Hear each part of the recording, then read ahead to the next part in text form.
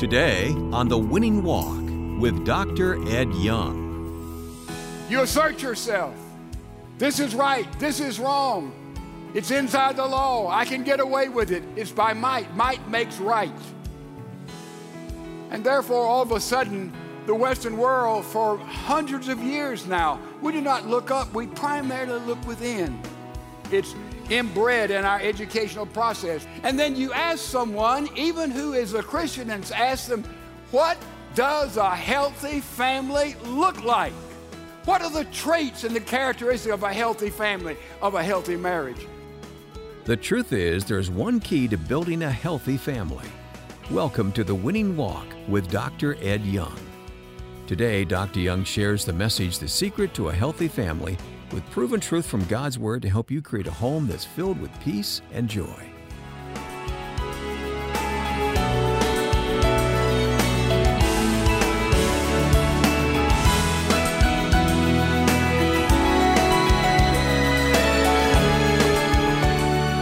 Now, here's Dr. Ed Young with today's message, The Secret to a Healthy Family.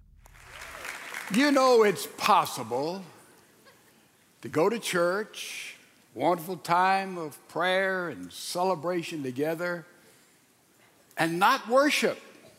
We can go and be lifted up and inspired, but yet somehow not understand and not receive the word, what God has for us. We say the victory is ours. It is in Jesus Christ, but yet there are steps between here and complete victory of heaven. And it's those steps we need to make sure we nail down in biblical truth. So let's prepare for the teaching of the Word together. Father, today is a day of memories of our land, of America, of the price that has been paid in the shed blood of thousands upon thousands of men and women who have died so that we might have a nation under God, a republic with democratic principles involved. And Lord, we know a great price has been paid, but we know it must continually be paid by us, right where we are. So this place will continue to be the land of the free and the home of the brave. Bring us off the bench and put us in the game of reaching America and then the world for Christ. How we need to go back to the rock from which we were hewn. Lord, now we're here to do business with you. You speak, let me get out of the way, is our prayer in Jesus' name. Amen. Perhaps you missed the article about Duke University. It costs over $56,000 a year to attend Duke. That includes room and board and tuition. But they made an announcement this week. The announcement was that tuition will go up, fees for kids next year, in order to provide sex change operation for students that desire it.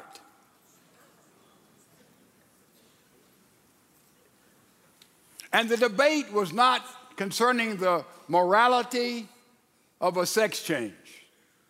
The debate was over the increased fee. And it was pointed out that this is 0.3% of what they pay, about $150 or $60 more per student. And when you're paying $56,000, they said, what's another $150 in order to provide students with the ability to have their gender changed? That was the debate, not over the morality, not over the idea that, God made a mistake and he meant to create Joan, but he created John, and therefore we're going to correct God's error. You read about that, and you shake your head and ask the question we've been asking in recent days. What has happened to America? I thought kids went to school to get an education. I must have missed something somewhere. What's happened to America? What is happening to America? We dealt with that in our study. We went back in history and saw that from the first century forward, that all the Western world basically looked up to get their morals and their values. They looked to God. They looked out into the transcendent world and said the transcendent world gives us objective values that are written down in the book. And then philosophers said, you still have objective truth that comes through the laws of nature. And therefore, for hundreds of years, there was no real debate, though the world didn't adhere to it, but there was no real debate about basically what was right and what was wrong. But then we come to the 18th century, and that was the Enlightenment, which actually began to lead all the Western world into an era of increasing darkness. Because we looked at those three philosophers that brought us rationalism, romanticism, and perfectionism. And the idea that now you no longer look up to get truth and values and absolutes, now you look within. And we looked at Immanuel Kant. He says you look to your mind. A lot of people do that today in the 21st century, do they not? Is that right? Is that wrong? I'll think about it. I'll figure it out. I'll use my brain, and therefore I'll come to the right moral decision. We look to our mind. We look within. We don't look up. Then another philosopher came along, and Rousseau said, no, you don't look up to get values. You don't look at your mind. You look at your heart. You look at your emotions. You say, if it feels all right, it certainly must be all right. Isn't that how, haven't you, it feels so good, and it must be okay. So we look at our emotions. And then along came Nietzsche, and Nietzsche says, oh no, you don't look up because there's no God up there. And for a long time, for several months, there were those headlines back there that said God is dead. Somebody asked Billy Graham about it. He says, I didn't know that. I talked to him this morning. Said God is dead, and therefore you get your values by power, by might. You assert yourself. This is right. This is wrong. It's inside the law. I can get away with it. It's by might. Might makes right. And therefore, all of a sudden, the Western world for hundreds of years now falling, we do not look up, we primarily look within. We follow these rationalistic philosophers. So much of our culture, it's inbred in our educational process. We moved through the 60s and the 70s, and now we're awake in the 21st century. We look around and said, what in the world is happening? And then you ask someone, even who is a Christian, and ask them, what does a healthy family look like? So, I'm not sure. What are the traits and the characteristics of a healthy family, of a healthy marriage? You say, well, I'm not clear on that. A secular author by the name of Dolores Curran has written a book, Traits of a Healthy Family, and here's the list that she gave us. Look at it on your screens there. There's a list. You see them there? She lists 15 of them. Communicates, listens, affirms, and supports. Number 12, values service to others, shares leisure time, and all the way through to 15 different characteristics of a healthy family. And we could read over all of those, and I would ask you the question, as you read over these, you won't have time to do it now, was this particular characteristic trait of a healthy family a part of the family that you were brought up in? And we'd read it and say, well, this one, didn't get this one, we didn't have this one. Then I'd ask the question, are these traits, do they describe the family that you're now engaged in? And we'd go through and say, well, I made a F on this one and a B- on this one, and we'd go through and grade ourselves and say, some of these and some do not. But this is totally secular. Now, I looked at these and I said, I think she's forgotten a couple at least, and there are others. One would be boundaries. And so I added boundaries. See there at the bottom? A healthy family has boundaries that they operate inside of. Then I said, well, if you have boundaries, you better have discipline. So I added discipline, appropriate discipline to time and age and situation and offense. Discipline. If we cross the boundaries, there has to be discipline in a healthy family. Then I said, if this is a healthy family, these characteristics are fine, but the whole family, these traits must be surrounded by irrational love. So I put irrational love around all of it.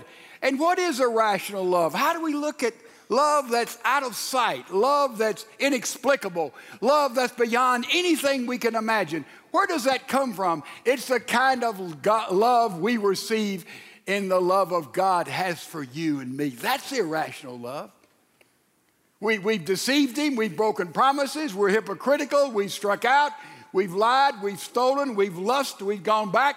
But God just keeps on loving us with an irrationality that's out of this world. That's supernatural, doesn't he? It's amazing how he puts up with you and how he puts up with me. Irrational love. And that's from Christ. So therefore, we see our list. We buy off on our list.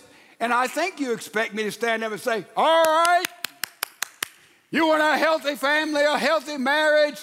Here's the list. Where are you failing? Try harder. Isn't that what you expect? That's not what you're going to get. Because if you've been around for a while, we never get there by trying harder. Have you noticed that? Just to write down our New Year's resolutions. I've got a perfect score on all of my New Year's resolutions. I've failed every single time.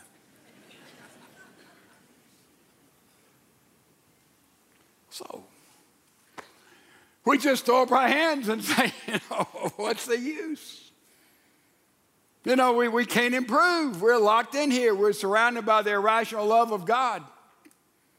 But I want to go back and let us look to how we can indeed have a healthy family.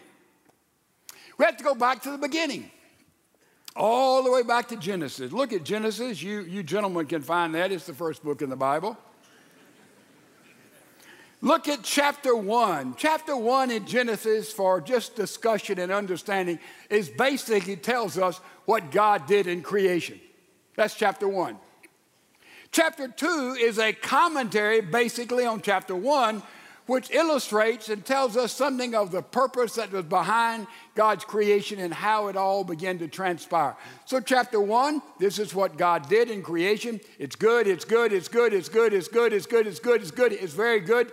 Then he said, it's not good for man to be alone, the first not good in the Bible. And you move to chapter 2 as a commentary. And then you have a picture in chapter 2 of the pre-apple garden. Now, don't write me and say, the Bible doesn't say it's an apple. I know that. It's a fruit, but we're going to use the apple, okay? That's all right. The pre-apple garden. What's it like? Oh, listen. Look at verse 22, chapter 2. The Lord fashioned into a woman the rib which he had taken from the man and brought her to him. By the way, remember, brought her to him. That's a picture in weddings when the father brings the bride to the altar to give to the groom. That is God bringing Eve to Adam. That's all presupposed here, all taught here. Then verse 22, the man said, now, God, you have provided with me a slave to meet all my needs and to be at my beck and call 24/7 and to do everything I want to do and to be totally bowed before me at all times.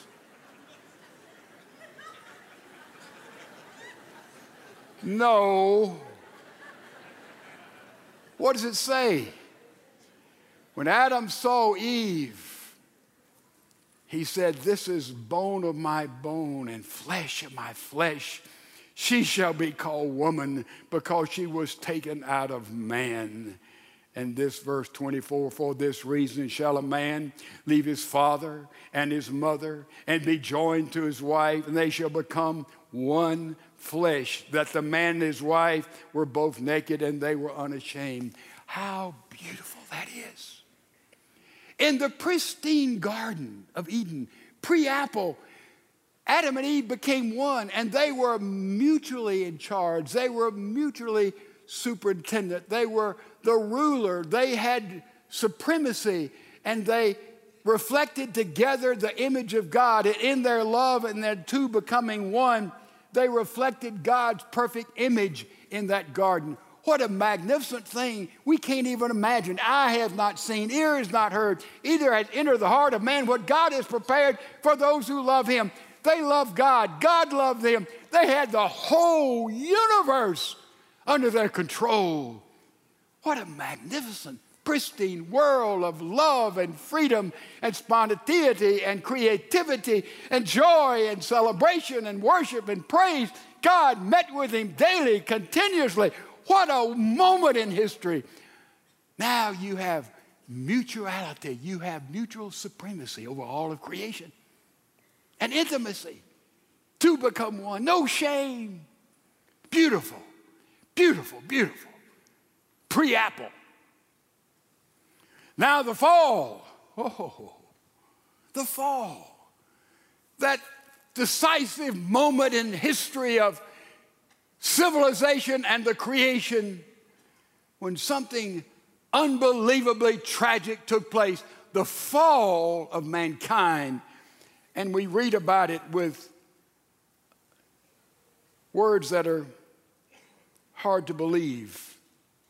Verse 6, chapter number 3, when the woman saw the tree was good for food, the woman saw the tree was good for food. God said you can eat of all the trees, don't eat of this tree. The woman saw it was good for food. Oh, it was good for food. She figured that out in her mind, didn't she? She looked to her mind. Oh, me, have we run into Kant again in Genesis?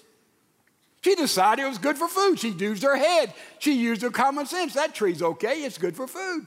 She lost her mind. Then she saw there was a delight to her eyes. Delightful.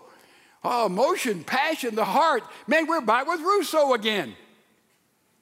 Man, she saw it delighted her eyes. Ooh, ooh, ooh. Emotion must be all right because it'll taste good and it'll feel good. Okay, that's that. I will make my decision about right and wrong on that basis. And look at the next thing. And that the tree was desirable to make one wise. Oh, wisdom is power. Oh, I'll be wise. I'll be controlled. What happened in the fall here? What happened? It is Adam and Eve decided that we're tired of being dependent on God. We want to be independent from God. We don't want to be subject to what God wants. We want to run our own show and run our own lives. And that's the same guys that Satan uses to bring you down and to bring me down. Satan has no new game plans, ladies and gentlemen, because it keeps on working every time with human beings. Exactly in the garden. You go all the way to 1 John chapter number 2. What is the deal? The lust of the eye, the lust of the flesh, the pride of life, the same thing. Man, use your mind to decide what's right and wrong. Use your feelings to decide what's right and wrong. Boy, if you're powerful enough to do it, you can do it. Same play, same game plan, over and over and over again. You can trace it through history in the Bible and the history of your life and my life. The fall of man. The fall of man. And now everything changed. Everything changed. And now we have the curse that is placed. The penalty on God backing up from man as man backed up from God and man declared his independence instead of being dependent. And look at the curse. We see this in chapter number 3, verse number 16. To the woman he said, I will greatly multiply your pain in childbirth. In the path you will bring forth children. In the pain you will bring forth children. This is it. Yet your desire will be for your husband, and he will rule over you. There's the curse. Your desire will be for your husband. That's the curse on the woman. And by the way, the word desire here is the same word found in the very next chapter. In the 7th verse, it says, God says, Cain, sin is crouching at your door, and sin desires you. The word sin desires to control you.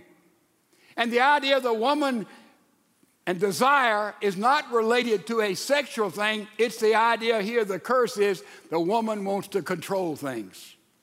The woman wants to control the relationship. And then in the next verse, the curse on the man is the man wants to rule over the woman. So you have both of them wanted to be in charge. That's the curse that came upon us. And by the way, we don't have to live under that curse. But a lot of us do. Genesis 3:16 tells us the curse we're under in declaring our independence and saying, I want to be in charge. No, I want to be in charge. The answer for the curse is John 3:16. Genesis 3:16 is following the fall and the curse is placed there. But the answer is John 3:16. But even when we come to Christ individually, still a lot of marriages and a lot of families operate on the auspices of the curse. I found a wonderful little acrostic about the curse in a little book. I want you to look at this acrostic. The desire for rule over one another. The man wants to rule over the woman wants to rule over the man, and therefore a lot of Christian marriages still operate under the curse. Let's check it out and see about your marriage and mine. The C is for controlling. We try to control one another, and how we are skillful at that. How do we try to control? Some try to control by manipulation. Others try to control by declaring and being absolute. I can't tell you how many wives have come to me and said, oh, Pastor, my husband won't go to church with me, and he used to go, and he's not loving me the way Christ loved the church. And she'll quote all the wife verses to me to get at his pastor or husband so she can control him. Oh, yeah, that's what it's about, ladies. And then I can't tell you how many hundreds of men have come. I'll tell you, Pastor, talk to my wife. She won't submit herself to me. See, there are husband verses and wife verses. The wife comes with her verses, the husband comes. And both of them, the bottom line is, they're trying to control their mate. Oh, yeah. That's the curse, controlling. Look, I could spend a week on that. Unforgiving. We don't forgive because, man, we have that little ace in our pocket we can pull out any time. I'm telling you this, you remember when and what and how. And we don't forgive. We just kind of keep that back. Oh, we may say, oh, I forgive you, but we don't. We hold it back. You're living under the curse. Look how we respond. Look how we react. You ever walk around on tiptoes with your wife, your husband? Ooh, man, if I just say this, she's going, boo. We react. You're under the curse. You're under the curse. And look at the S up here, shaming. Oh, I'm just so embarrassed about you, what you did, how you looked. We just all trying to get on top and run the show. That's what it's all about. This is a curseful family, a curseful marriage. Then ego-driven. You know, the important thing is performance. How do we look on the outside? How do things happen? You see, prior to the fall, we know the little triangle there. You have God on top, Adam and Eve on the bottom, right? That's prior to the fall. Adam on top, Adam and Eve on the bottom. But then following that, it is reversed. All of a sudden, Adam and Eve on top and God is on the bottom. You see it? And there you have shame and blame game come in. You remember? God goes and says, Adam, how'd you eat that apple? I told you not to eat that apple. Adam said, oh, it wasn't me. Oh, absolutely not. It's the woman you gave me. I never would have eaten that apple if you hadn't brought that woman in my life. And goes to Eve and said, Eve, why'd you eat the apple? He said, my goodness, I was fleeced by that snake that you created, God. I would never have disobeyed you, but that snake came just beautifully shining, slivering up there and brought me all those tempting words, and I just couldn't resist. He's smarter than I am. It's a snake. We're all good at this, are we not? Man, I didn't do it. It's my wife's problem. It's my children. It's where I live. It's geography. It's my employer. It's my neighbors. It's other things. It's this addiction that we just can explain away everything and blame somebody else. who was Adam and Eve really blaming? They were blaming God. It's God, you gave me this woman. God, you brought this snake. God, you made me vulnerable. Shame, blame game. That takes place in a marriage under the curse. Then we have to ask the question, well, how in the world do we get out from under this curse? And the curse is so subtle. Let me give you a little simple illustration to show how we manipulate one another in marriage under the curse. Here's a husband and wife, and man, and they got married on the basis that he looked full to her, had a full life. But in the middle of his life, he was empty. He was really a lifesaver, you know, sweet on the outside, empty on the inside. And she looked over at him, and they saw the other. He looked full, she looked full, they were both empty, and she said, I marry him, he will fill me up. And he said, I'll marry her, and she will fill me up. Ladies and gentlemen, nothing will fill that emptiness in you. Your wife won't, your husband won't, your children won't, your vocation won't, life won't, a hobby won't. Nothing fills that empty spot. No human being, nothing can do it except one thing. We'll get to that in a minute. And so this is what happened. Now, let's move ahead. Look what happened to children that appear. Look at children. Here's a young man that's empty on the inside. Something's not there. But he's surrounded by positive peer pressure. Man, he makes good grades at school. He's respectful of his mom and dad. He has good friends. You know, he doesn't do drugs. He's very polite. You say, boy, what a fine young Christian man you're bringing up in your family. But he's empty inside. And here's this same man, goes off to college, goes off to the military, goes off to a vocational school, and he's still empty inside. Now he has negative pressure. Man, we all sleep around. Man, you mean you don't do drugs? Man, here's a copy of the test. All of a sudden there's negative pressure. We say, oh my goodness, my son, he's just gone off the deep end. It's the same guy. It's a matter of pressure. The problem was emptiness on the inside. In all probability, it came from a mama and a daddy who was empty as well, though they said, we're Christians. So how do we reverse the curse and move from a curseful relationship in marriage to a spirit-full relationship in marriage? We go to Ephesians chapter 5. Now, I have taught this and heard this in so many, many ways. Let me say something up front. Most of the time, Ephesians 5 is taught like this. Follow me. Ephesians 5 said, here is God's chain of command, and here's the husband, and the wife is to be submissive to the husband. He runs the home. That's how it's taught. Then the next channel is, well, here's the parents, and the children are to be submissive to the parents. They run the home. In our vocabulary, instead of slave and servant, it'd be here's an employer, and the employees are to be submissive to the employer. That's how we've heard Ephesians 5 taught most every time. I can tell you there's nothing wrong with that except it's not biblically true. That's how the Ephesians operate anyway. How did the pagan culture operate? Man, the father is in charge of the wife. He could just throw her out, get rid of her, marry somebody else. Man, that's how the pagan culture operated, didn't it? That's nothing new if that's what Paul is teaching.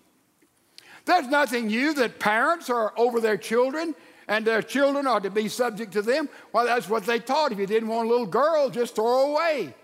Mad at the boy, just kick him out, kill him. Total life or death over children. That was the pagan culture. Nothing new about that.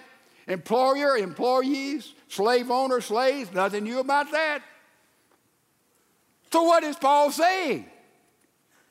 If he's not setting up some kind of dogmatic chain of command, what is he saying? And the key verse is found here. Look at Ephesians chapter 5. Stay with me. This is rich territory. Enough said. Verse 18, and do not be drunk with wine, for that is dissipation, but be filled with the Spirit. Now, somebody said, well, being filled with the Spirit is like being drunk. No, it's the very opposite of being drunk. When you're drunk, you don't hear very well, you certainly don't see very well, you can't speak very well, and you certainly don't have compassion over anybody else. That's being drunk. Being filled with the Spirit, you've got new ears, you've got new eyes, you've got a new tongue, and you've got new compassion over everybody else. It's totally different. He says, don't be drunk like you used to be. He said, be filled.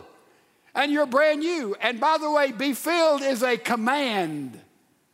And it's a command. It means continually keep on being filled. But is in the passive voice. It means you don't command, fill me, Lord.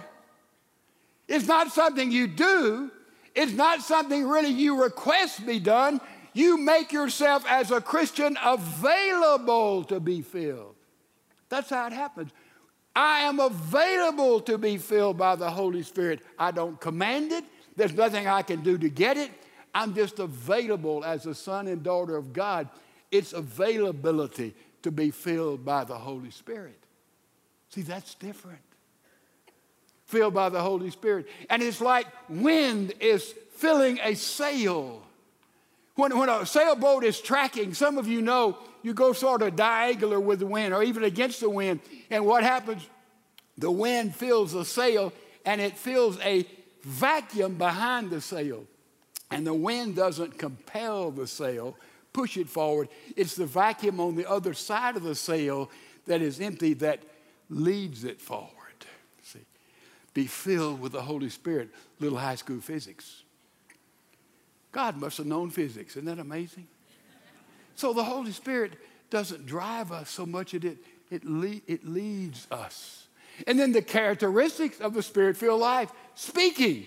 You say, well, I'm Spirit-filled, I've got to speak. Oh, no. It's a byproduct of being full of the Holy Spirit, full of Christ, full of God, see? I'm speaking. I'm gregarious. And they're singing. And that's what we want. We want our homes to sing. We want our marriages to sing. Maybe not just musically, but to have a rhythm and a purpose and a rhyme and a joy and a freedom and a light in it. We're singing now. The Spirit gives us ability. It's just a natural. We can't help but sing and work things out together. Then there's thanking. There's gratitude. I like to be around people who are grateful. I'm thankful for this. I'm thrilled with this. I thank God for that. I'm privileged to be your friend. I love being around people. An attitude of gratitude is a distinguishing mark of a Christian. And then finally, look at this verse. Here's our verse we've been trying to get to all the time. Look at verse 21. And be subject to one another in the fear, in the worship, in the reverence of God. In other words, it says we are to be mutually submissive to one another. And to be subject means to position yourself under. Listen carefully. To be subject means to position yourself under. And then you have the very next verse. It says, wives, be subject to your own husbands as to the Lord. You notice in your Bible the word subject is in italics. It's kind of written different. Do you see that? Look at your Bible. You know what that means? It's not there in the original. It's not there. It was added. Oh, really? Yeah. Look how it will be translated. It said, wives, be to your own husbands as to the Lord. I've married a lot of couples that, well, you're going to put that part in there about the wives being submissive, Pastor? It's not in the book. Not in the book. It says, wives as unto the Lord. Before you run off and say, he don't know what he's talking about, stay with me. I'm going to show you something else. For the husband is the head of the wife, as Christ is the head of the church, he himself being the Savior of the body. But as the church is subject to Christ, so also the wives ought to be to their own husbands in everything.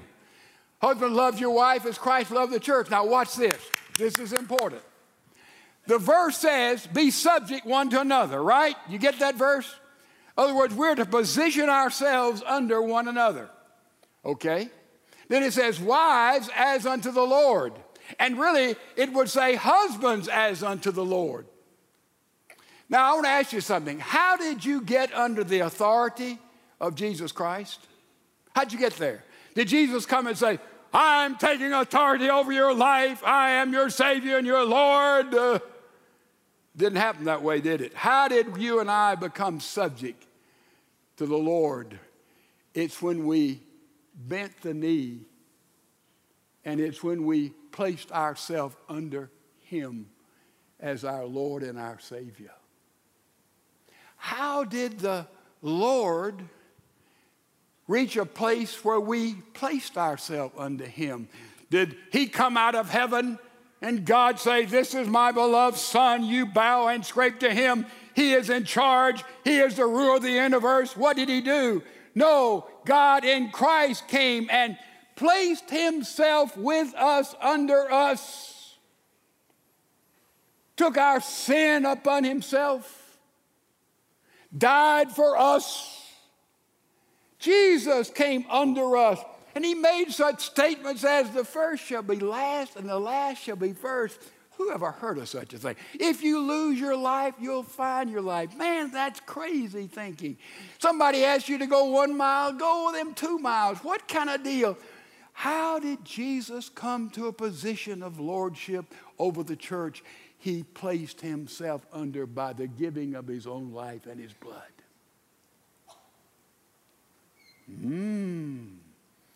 So what does this say about the relationship with a husband to a wife and a wife to a husband? How is leadership there?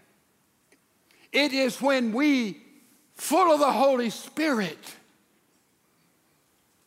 and the fullness of the Holy Spirit as we're available to him. By the way, it's incorrect to say, "There goes the man, the Spirit-filled." Oh, no. See, we're Spirit-filled now. We're Spirit-filled now. We're Spirit-filled now. It's present. It's ongoing. And when we're full of the Holy Spirit, then we're able to place ourselves under our husband and place ourselves under our mate. And by the way, to place ourselves under our children. It doesn't say, parents say, "All right, here's the Bible says, children obey your parents." Oh, no. Parents place themselves under their children too, is the way they get their authority and leadership. So how does this work? What gives any parent authority over children is that you love more than your child does.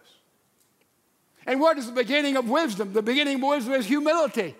If your child has more love and more humility than you do, you need to place yourself under your child and just sit there. "Oh, he's rebellious." Doesn't matter. Just place there and just listen, because your child may have more of godliness than you do.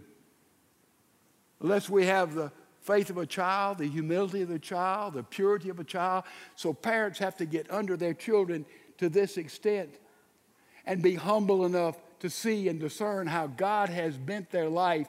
We'll deal with this next time. I'll talk about 2 positives and 2 negatives that parents have to operate in bringing up their children. That's next time, commercial. But you see, the greatest thing, the wisest thing anybody can do is to be humble. That's the wisest thing any of us can do. And we have to be humble enough even to get under our children. Now look what happens when a wife gets under her husband and a husband gets under the wife. There's this whole attitude of submission and submissive. I want you to see what happens. Look at your screen, and I want you to nail down these words. This is what happens first of all. Look at it. When the wife places herself under her husband and puts to his service everything about her that is female, to enable her husband to become everything God created him to be. Now, watch this. That's not double talk. Stay with me. I want you to forget everything, but remember this. When a wife places herself under her husband, submissive, subjected to him, and gives to her husband everything that is female about her, not just physical, everything. Men need everything that's female to be in service to their life. Then look what happens. Then the man is enabled to become everything God wants him to be. Now, flip it over. When the husband places himself under the wife, look at it, and puts to her service everything about himself that a male is. In other words, here is a husband who places himself under his wife and gives to his wife everything that is male about him. Wives need that male ingredient in their lives. Then what happens? Look at the rest of it. Then his wife becomes everything God intended for her to be. This is revolutionary, ladies and gentlemen. You see, what happens then? We give a chance for God to change your husband and change your wife when we put themselves under them, and there is love there, and there is a fullness of the Spirit there that we're available for him to fill and change the curse that is operated even in homes that are inhabited by two Christians, and all of a sudden there is a Spirit-full home. And let me tell you, that home is electric. God does the changing. And then all of a sudden, the inside of our life is full, and the outside of our life is full, and the inside of you is identical with the outside of you, and the inside of me is identical with the outside of me. And suddenly, we're whole people in a broken world, and we have marriages that are on fire for God. Charles Spurgeon said, an angel should be able to visit into a home of Christian people, and that angel should feel right at home. Isn't that it? Place yourself under. You're Spirit-filled. You're able to do it. And place yourself under. Give your husband everything that's feminine. He needs everything that's feminine. And then you become all God intended you to be, wives. Men, place yourself under your wife. Give to her everything that is masculine. And then, guess what? God will make her into that person that he intends for her to become. He does the changing. He's the only one that does the changing. We can't cover it up. We can't fix ourselves. We certainly can't fix anybody else. God does it. God does it. And this revolutionizes marriage. How do you sum it up?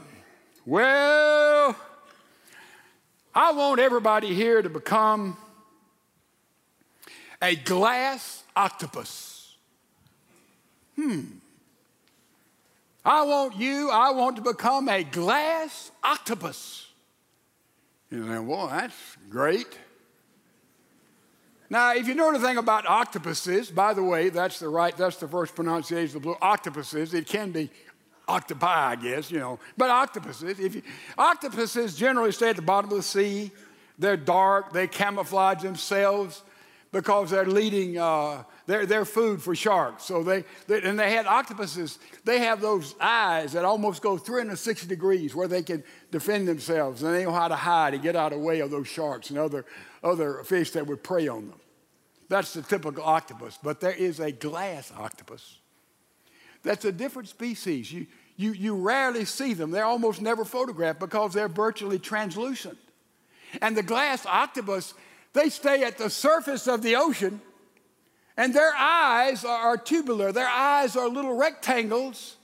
They have virtually no peripheral vision, and their eyes look up into the light.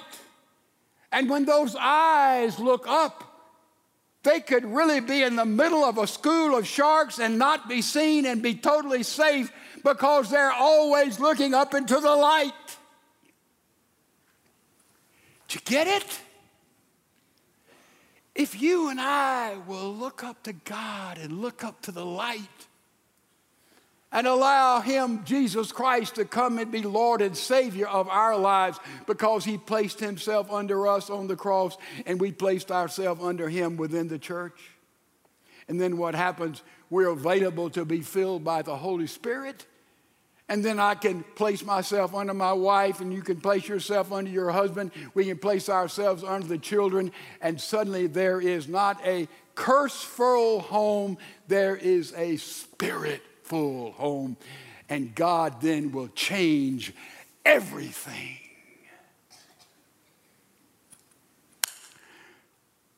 What did the preacher preach about on Sunday? Well, he told us to be glass octopuses. Did you get it? You got it? Live it out. It works every time. You've been listening to The Winning Walk with Dr. Ed Young. Winning Walk is a listener-supported ministry. Your prayers and financial support allow us to bring proven truth to listeners around the world. Connect with us at winningwalk.org. That's winningwalk.org.